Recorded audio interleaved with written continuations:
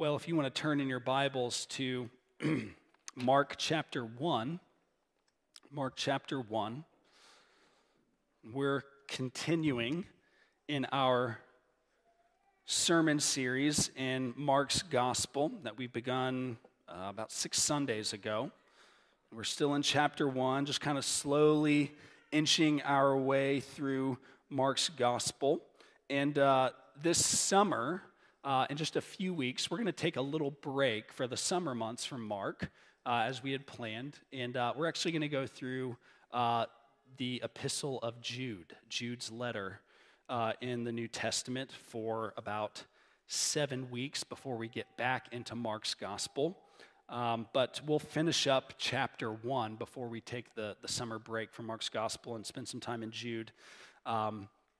But for now, we are covering verses 21 to 34 of Mark chapter 1. And when you get there, you can stand with me for the reading of God's holy and precious word. Let's listen with reverence and joy, because this is the word of our God. Mark writes, inspired by the Holy Spirit, and they went into Capernaum. And immediately on the Sabbath, he entered the synagogue and was teaching. And they were astonished at his teaching, for he taught them as one who had authority and not as the scribes. And immediately there was in their synagogue a man with an unclean spirit, and he cried out, "What have you to do with us, Jesus of Nazareth? Have you come to destroy us? I know who you are, the Holy One of God." But Jesus rebuked him, saying, "Be silent and come out of him." And the unclean spirit, convulsing him and crying out with a loud voice, came out of him. And they were all amazed, so that they questioned among themselves, saying, "What is this? A new teaching with authority. He commands even the unclean spirits, and they obey him." And at once his fame spread everywhere throughout all the surrounding region of Galilee. And immediately he left the synagogue and entered the house of Simon and Andrew with James and John. Now Simon's mother-in-law lay ill with a fever, and immediately they told him about her. And he came and took her by the hand and lifted her up, and the fever left her, and she began to serve them. That evening at sundown, they brought to him all who were sick or oppressed by demons, and the whole city was gathered together at the door. And he healed many who were sick with various diseases and cast out many demons, and he would not permit the demons to speak because they knew him. This is the word of the Lord. Thanks be to God. Let's pray together. Father, we need the Holy Spirit. So pour him out upon us now, that I might preach with truth and grace, with love and power, and that we might hear your word with open ears and soft hearts, receiving your word, trusting your word, obeying your word, believing your word. We pray in Jesus' name. Amen. You can be seated. Well, long before most people have had their first cup of coffee, Aaron Franklin is on his third espresso, writes Andrew Knowlton in his article entitled "A Day in the Life of Aaron Franklin, a Barbecue Genius." Aaron Franklin is the owner and pitmaster of one of the most highly regarded barbecue restaurants in the country, Franklin Barbecue in Austin, Texas. And as the title of the article states, the intention of the article is to simply take the reader through a typical day in the life of Aaron Franklin. Knowlton goes on to write, he says, when you're smoking the best barbecue in the country, your day starts very early. In order to get his impossibly tender brisket and ribs ready for the lunch rush, Franklin arrives at his no-frills restaurant, Franklin Barbecue in East Austin, Texas, at 3:30 a.m. The article goes on to clock his schedule. 3:45, he's putting the oak in the fire pit. 4:15, he's seasoning the pork ribs. 4:30, he's getting his second shot of espresso out of his espresso machine that he got for himself and his staff in the kitchen there. At 6 a.m., he's checking the smoker. 6:30, he's putting the ribs on, and on Knowlton goes. Knowlton says that by 10 o'clock, a line of bleary-eyed college kids, office workers abusing their so-called lunch hour, and barbecue geeks will form. By 1:15 p.m., the dreaded sign will be posted, "Sorry, sold out, come back soon." Now, this article in Bon Appetit magazine is a good example of a day in the life genre of storytelling. Sometimes it's also called slice of life storytelling. And it's an interesting way to tell a story, because in describing someone's typical day, you can get a good feel for what the whole of their life is like. I think it was Annie Dillard that said, the way that we spend our days is, of course, the way we spend our lives. And for Aaron Franklin, he's spending his days, his entire life, because he's spending his days busy and in front of a barbecue pit cooking up delicious meats for hungry bellies. Now, Mark is doing something similar here with Jesus. He's giving us a day in the life in the ministry of Jesus of Nazareth, a day in the life of Jesus of Nazareth during his earthly ministry. He's giving us a little slice and sliver of his life. Notice that Mark is describing a 24-hour period here. It's a Sabbath day, a single day. But what's more is that Mark is telling us that what we find here in this passage was something of a typical day for Jesus in his earthly ministry. We see this if we look at verse 29 of Mark chapter 1 here. Mark says that he went throughout all of Galilee, preaching in their synagogues and casting out demons. So the exact thing he's doing here in Capernaum is the exact thing that he went on to do in other places throughout the region of Galilee and throughout Israel later on. For Jesus, as for all of us, the way that he spent his days is, of course, the way that he spent his life, which will be confirmed for us as we go on to read throughout Mark many of the occurrences of Jesus teaching and casting out demons and healing and whatnot. This is a day in the life of Jesus. But then the question emerges for us, what is this day in the life of Jesus telling us? What is happening here in this particular day, and why is it significant? What's the message that God is sending by including these particular details in this particular place in the life and ministry of Jesus in the gospel according to Mark? Well, if you would remember Dan's sermon from last week, in the pronouncement of the arrival of the kingdom of God, we see that this text, being on the heels of that pronouncement, is Mark's way of confirming the truthfulness of Jesus' message. Jesus has announced that the kingdom of God is arriving in him. And here, as he teaches, as he casts out demons, and as he heals the sick, all with absolute authority, we see that message of the arrival of the kingdom demonstrated and confirmed. The big idea here is that Jesus confirms that he's the king who is bringing God's kingdom. And we'll see that big idea confirmed as we look at three actions of Jesus. Number one, Jesus teaches with authority in verses 21, 22. Number two, Jesus casts out demons in verses 23 to 28. And third, Jesus heals the afflicted in verses 29 to 34. So first, Jesus teaches with authority. Look at verses 21 and 22. They say, and they went into Capernaum, and immediately on the Sabbath, he entered the synagogue, and was teaching. And they were astonished at his teaching, for he taught them as one who had authority and not as the scribes. So here we find Jesus in Capernaum, which was something of a larger city in the region of Galilee. It was right on the shore of the Sea of Galilee. And it was even something of a home or center of operation for Jesus. In Matthew 9:1, Matthew even refers to it as Jesus' own city.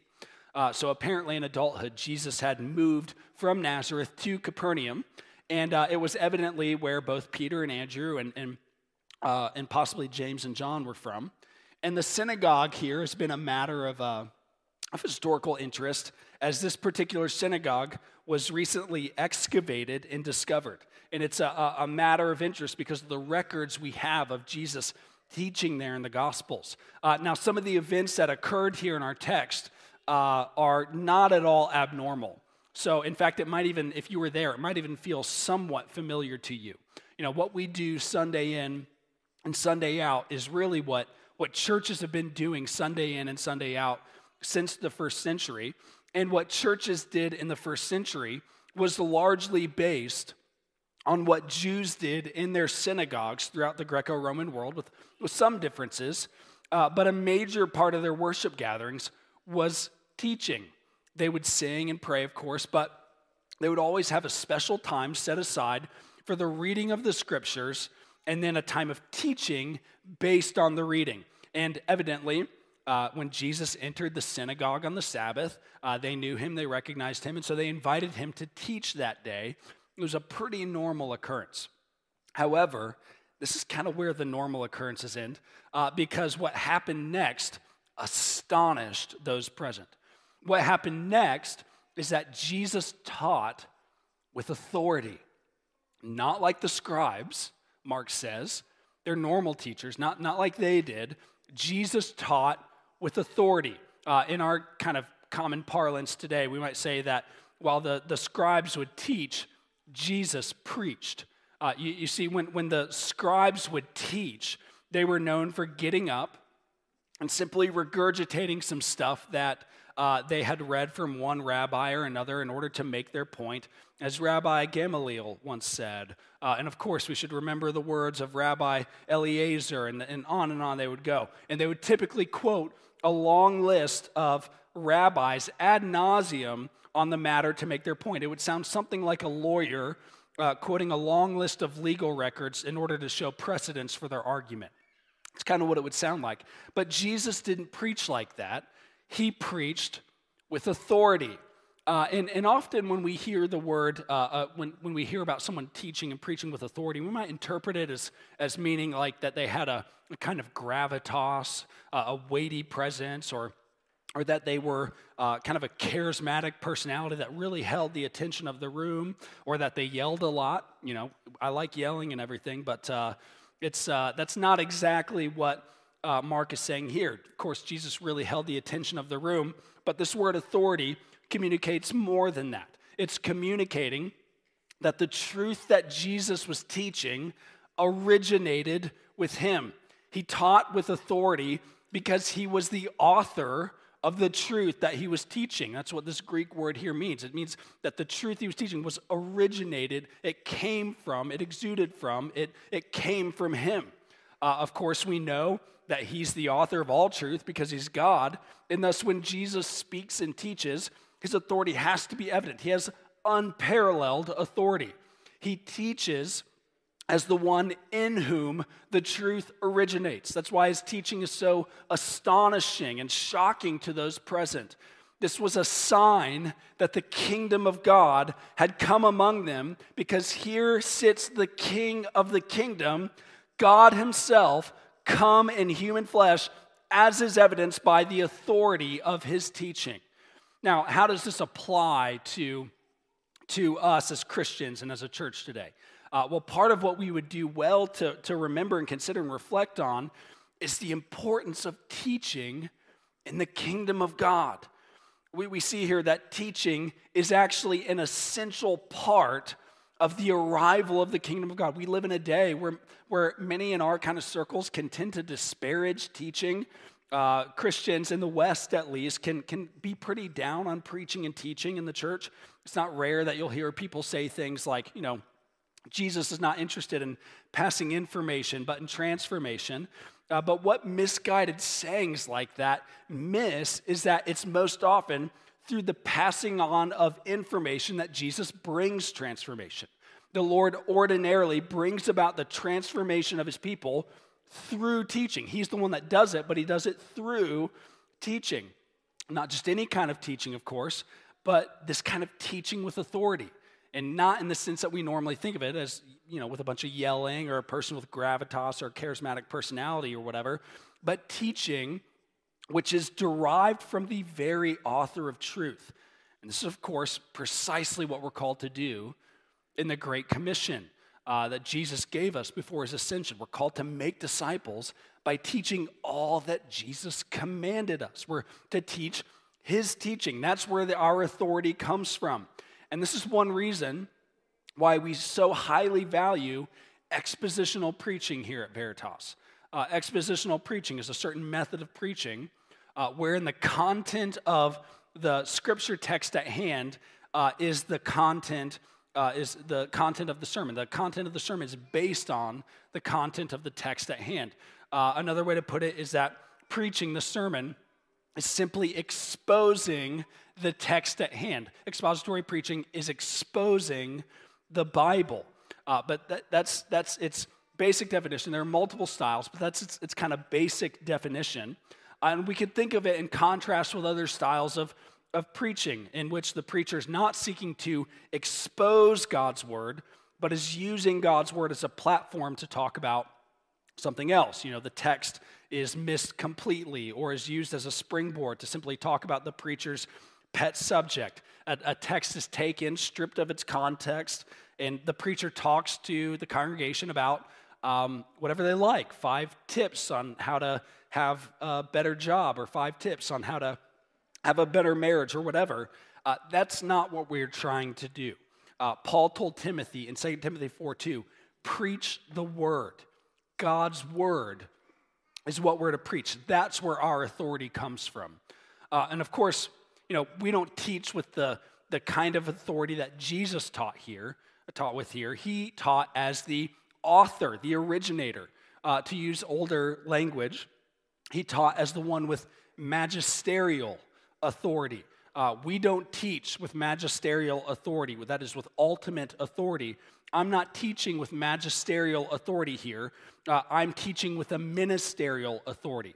I teach with an authority that is derived from Christ. And I only teach with an authority that is derived from Christ insofar as I teach in a manner consistent with his word.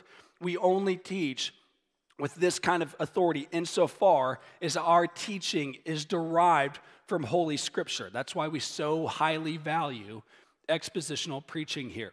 But then that not only applies to, you know, like me and Dan and other pastors that we have visit here who preach from the pulpit of our church. The Word of God is not chained to the pulpit here. Not all of us are called to this kind of preaching, but you're all called to teaching in some way, shape, or form. You're responsible in some measure to teach others, even if not in a formal setting. In Titus 2, 3, and 4, we find that the older women in a church are supposed to teach and instruct younger women in the church. Likewise, we might say that older men in a church are called to teach younger men in the church regarding how to be godly men, and older women are supposed to teach younger women how to be godly women. We don't have a lot of older men and women in our church. Those of you who are older, we need you to be doing this. We need your wisdom and your help. But even to those of you who wouldn't consider yourself older, you're probably older than someone in our church. And so maybe a good application of this might be to simply find someone who is of the same sex that's younger than you and walk alongside them, teaching them and instructing them in the faith. Perhaps there's someone in your community group who fits that description. Take them out for coffee, have them over for dinner, read the scriptures with them, talk about what the scriptures say with them. Parents, we find in Ephesians 6:4 that we're to raise our children, Paul says, in the discipline and instruction of the Lord. We're to teach and instruct our children.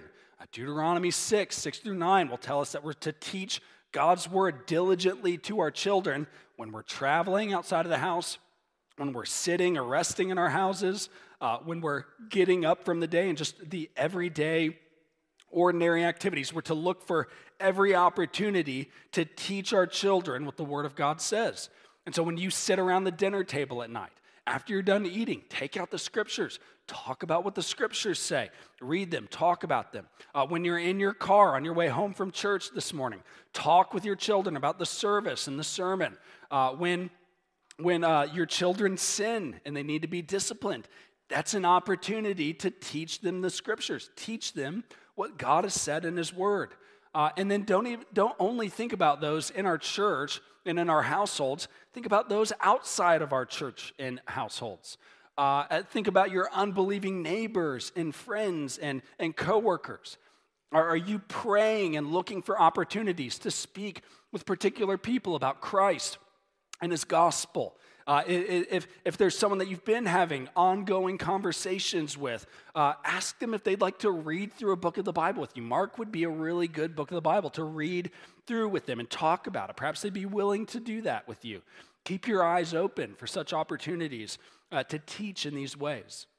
And all this, we're to be teaching and passing on the teachings of Jesus to others. This is a sign that the kingdom of God has come among us, as it had come to those in the synagogue on that Sabbath day. But then we go on to see that Jesus' kingship and kingdom is not only confirmed by his teaching, but also by the act of casting out a demon. Look at verses 23 and 28. 23 to 28 says, "And immediately there was in their synagogue a man with an unclean spirit. And he cried out, 'What have you to do with us, Jesus of Nazareth? Have you come to destroy us? I know who you are, the Holy One of God.' And Jesus rebuked him, saying, 'Be silent and come out of him.' And the unclean spirit, convulsing him, crying out with a loud voice, came out of him. And they were all amazed, so that they questioned among themselves, saying, 'What is this?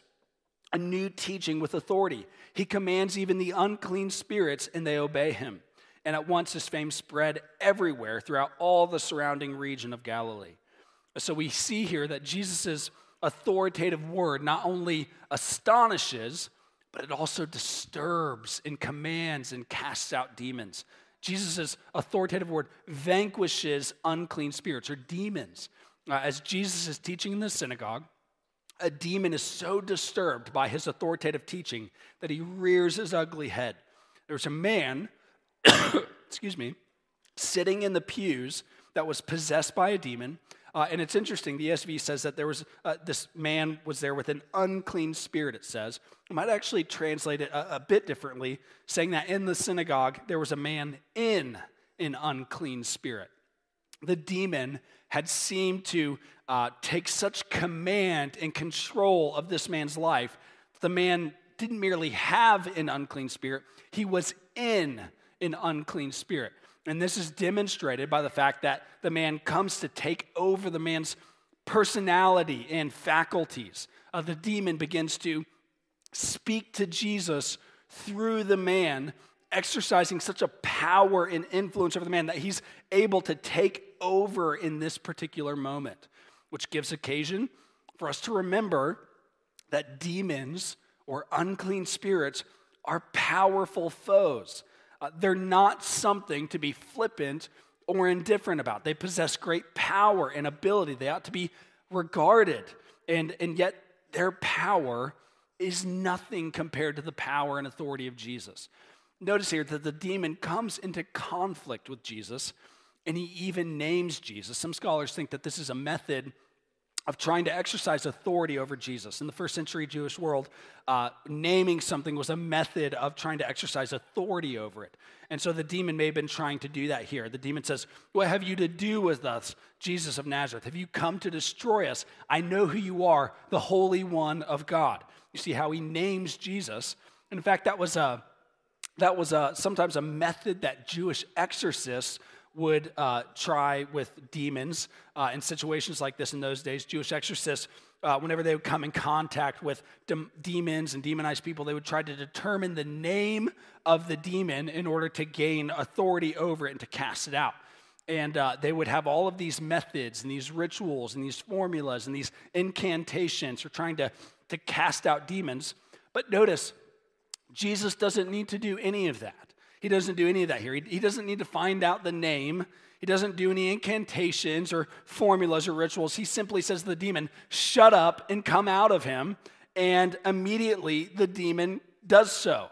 Jesus commands the demon, and it has no choice but to obey him because he's the one with authority. He's the king of the kingdom. Now, part of the difficulty when we come to a passage like this in our context is that we Westerners can tend to be somewhat skeptical about events and episodes such as this. And since this is actually the first of many demonic encounters in Mark's gospel, we should probably just go ahead and address the matter. Because after the Enlightenment, we can have the tendency to seek to explain away passages like this and everything with merely naturalistic explanations, sociological, psychological, physiological causes. And so we might come to a passage like this and say, there's no way that this man was actually demon-possessed. Instead, he probably had a mental illness. There's a physiological or psychological cause. And those present interpreted this as a spiritual issue, a demonic spirit, because they're pre-modern and primitive culture. There's a sociological explanation there. But if that's you here today, I want to push back. I want you to take time to consider a few things. First, I want you to consider that you're being naive. If you're skeptical about demons and spirits and these sorts of things, I want you to consider that you're being naive.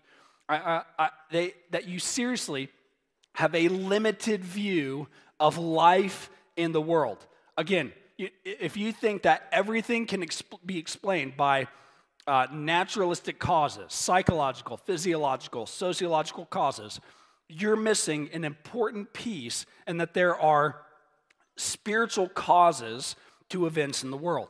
And if you miss that piece, then you're missing something of the complexity and multidimensional nature of reality and of creation.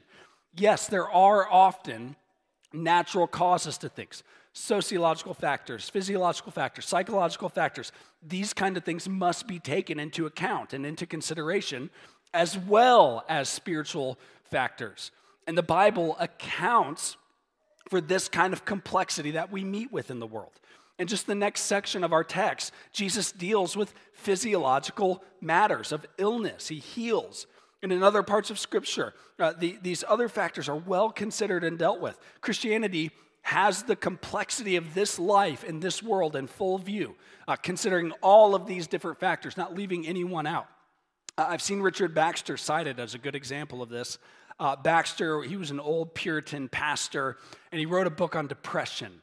And when he undertook to try to explain the cause of depression, he had a very well-developed and complex view of the world and of life. And so he says in his book, when he's undertaking to explain the causes of depression, he says, maybe depression is caused by physiological factors. And in that case, you might need food or sleep or medicine or something like that. But then he says that there also might be psychological factors. And in that case, a depressed person might need encouragement and close friendship, or maybe to get off social media for a time. You probably should do that. Or he says depression might be a moral issue at times. A person might be depressed because they're living in a state of unrepentance, sinning and not confessing to the Lord and turning away from their sin. And the conviction of the Holy Spirit is weighing heavily upon them and bringing them into a state of sadness and melancholy. And so what that person needs to do is repent their sin and confess it. Or, he says, it could be a spiritual issue. It might be the cause of a demonic scheme to hurt the person and cause them distress. Or Baxter goes on to say it could be a combination of two or more of these things. And so you see how he's viewing the life and reality in the world in terms of the complexity it deserves. That's biblical. And likewise, we should be biblical regarding these kinds of matters. We shouldn't be naive when spiritual issues come up, seeking to explain everything away with naturalistic explanations. We should have the full complexity of the created order in view. Second, I want you to consider that you're being culturally narrow. I know it's particularly in the U.S. or other Western countries that an episode like in our text today is met with skepticism and suspicion. I want you to realize that the vast majority of other cultures in the world wouldn't be at all shocked by the presence of an evil spirit in our text. And that, in fact, they would believe that evil spirits exist and that they're part of what helps explain why the world is the way that it is. And what's more is that, many people in many other cultures throughout the world have direct encounters with evil spirits far more than we do in the U.S. If you go to a church in Ghana or Haiti or Brazil or plenty of other non-Western countries, you're far more likely to meet people who've had direct encounters with the demonic. And it's hard to say why that is exactly. That's not to say it never happens here in the States. I've seen it happen. But I think it's safe to say that it happens more in non-Western countries than it does in Western countries. And I'd simply ask you, if you're skeptical about this, how do you explain that? How do you explain that? How do you explain what Mark says in this text? And don't be culturally narrow or prejudiced by disparaging the intelligence and wisdom of peoples throughout the world or the people in our text here this morning. Don't be culturally narrow. Third, I want you to consider that you're being inconsistent. That is, if you believe in God, if you believe in a good spiritual being, if you believe in a spiritual being whose intent to do you good and to care for you, if that's the case, is it really that hard to believe in evil spiritual beings? Is it really that much of a stretch? In fact, it's not a stretch at all. It makes total sense given that the world is the way that it is, with so much evil and so much sin and so much suffering.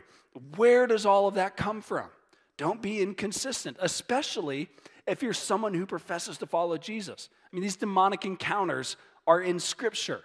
And of course, we might all struggle with doubts sometimes, and we should be willing to voice those doubts to mature believers and ask for the help of others to work through them. But at the end of the day, this story is in the inspired Word of God, and you either believe and you're fighting against unbelief, or you're not a Christian. You should not straddle the fence here. Don't be inconsistent. And then fourth, I want you to consider that if you remain skeptical or unbelieving regarding the existence and presence of evil spiritual beings, that you're going to miss out on an essential part of why Jesus has come. And we get this right out of the mouth of the demon in this text here. He has good theology.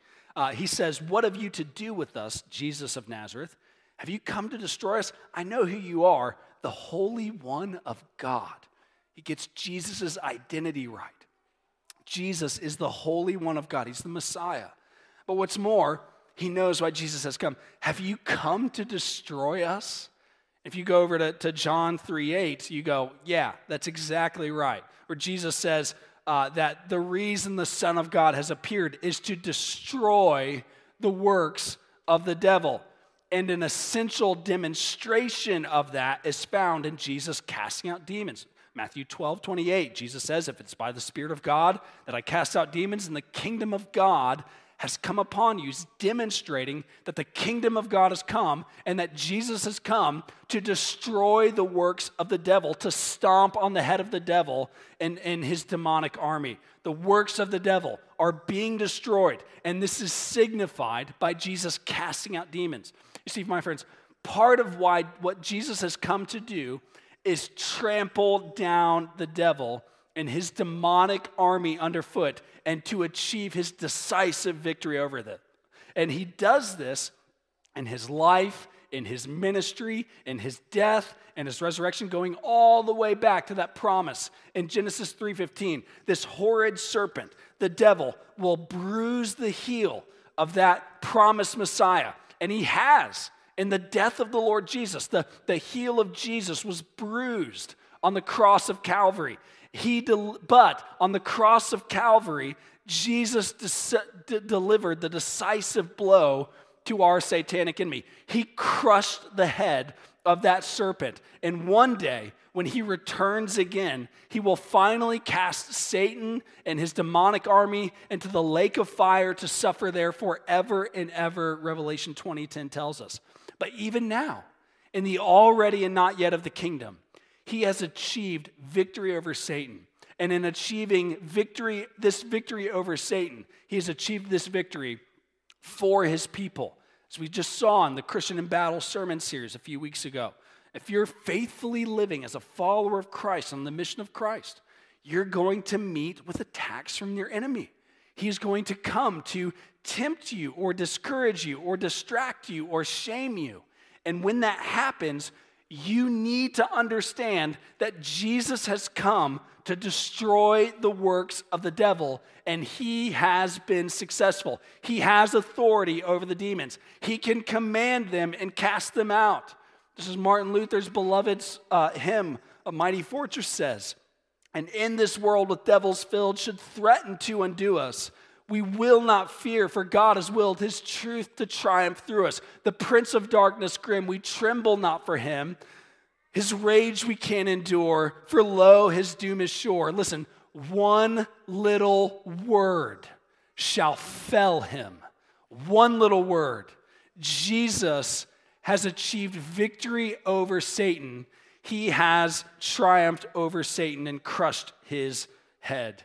This is a sign that the kingdom of God has come and that Jesus is king. He casts out demons. He destroys the works of the devil. And of course, last but not least, he teaches with authority. He casts out demons.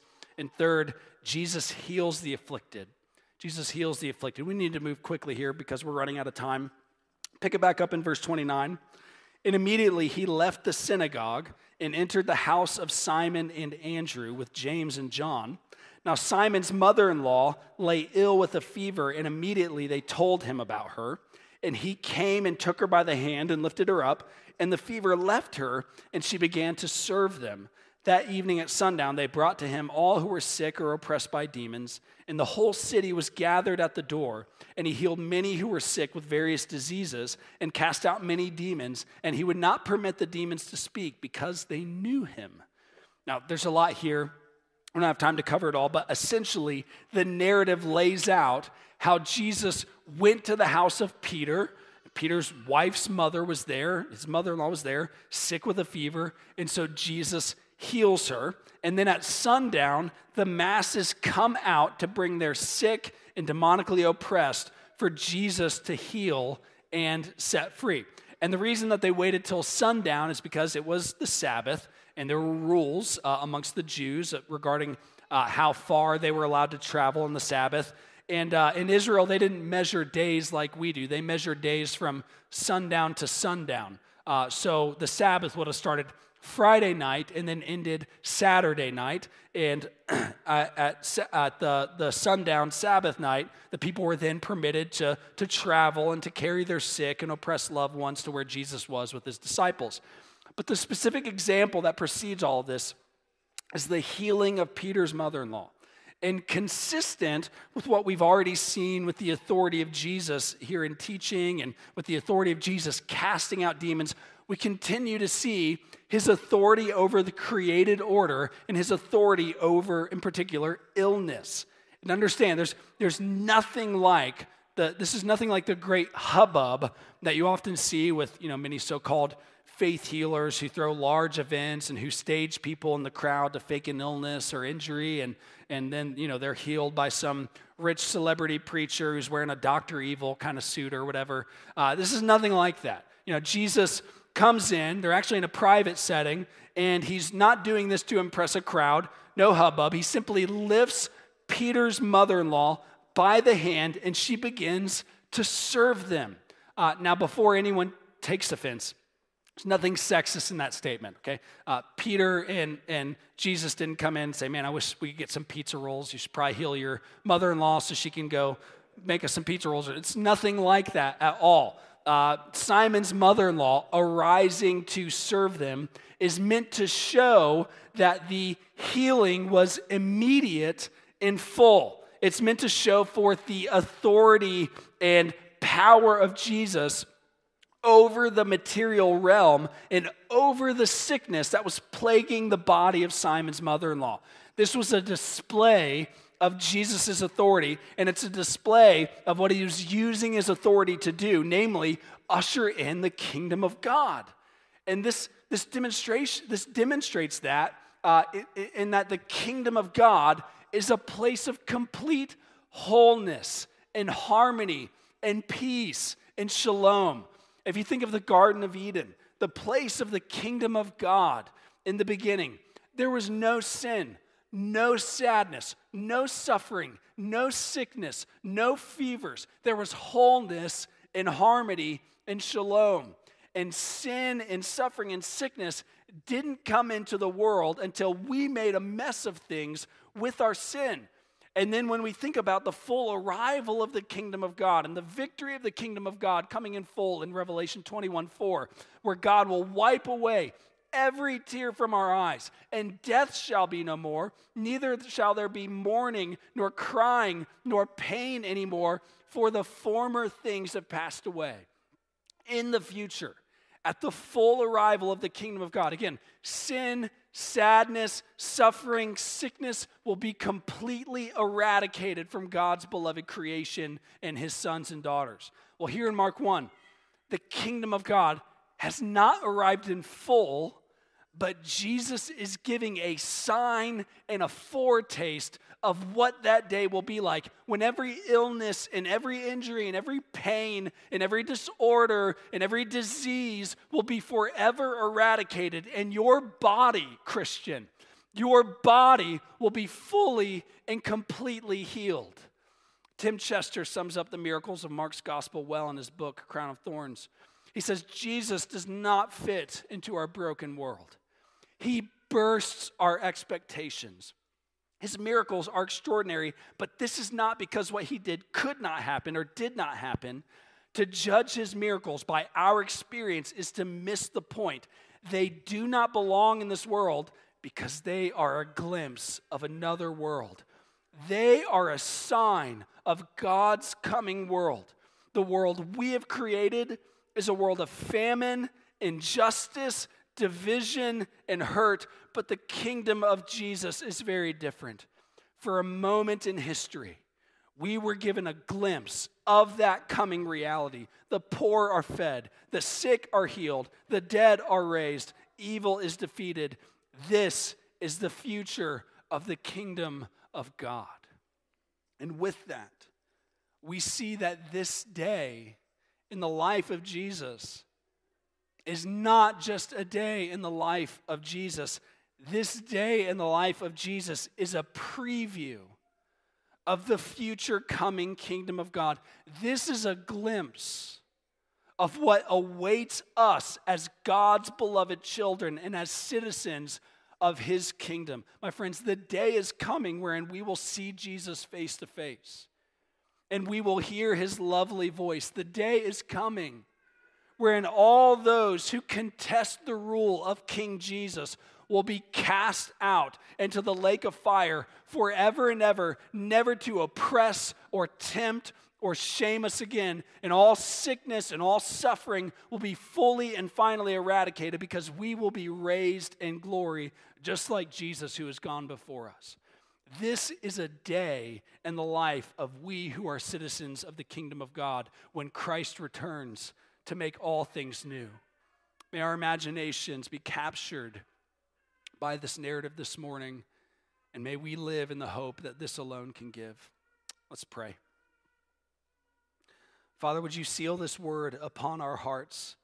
Cause our imaginations, our minds, our hearts to be so captured by this preview of the kingdom of God and the day of a day in the life of Jesus. Help us, Lord, to trust what this says here, to believe it, to apply it to our lives faithfully and in the power of the Holy Spirit. And we confess our need for you in order to do this. So help us, we pray. In Jesus' name, amen.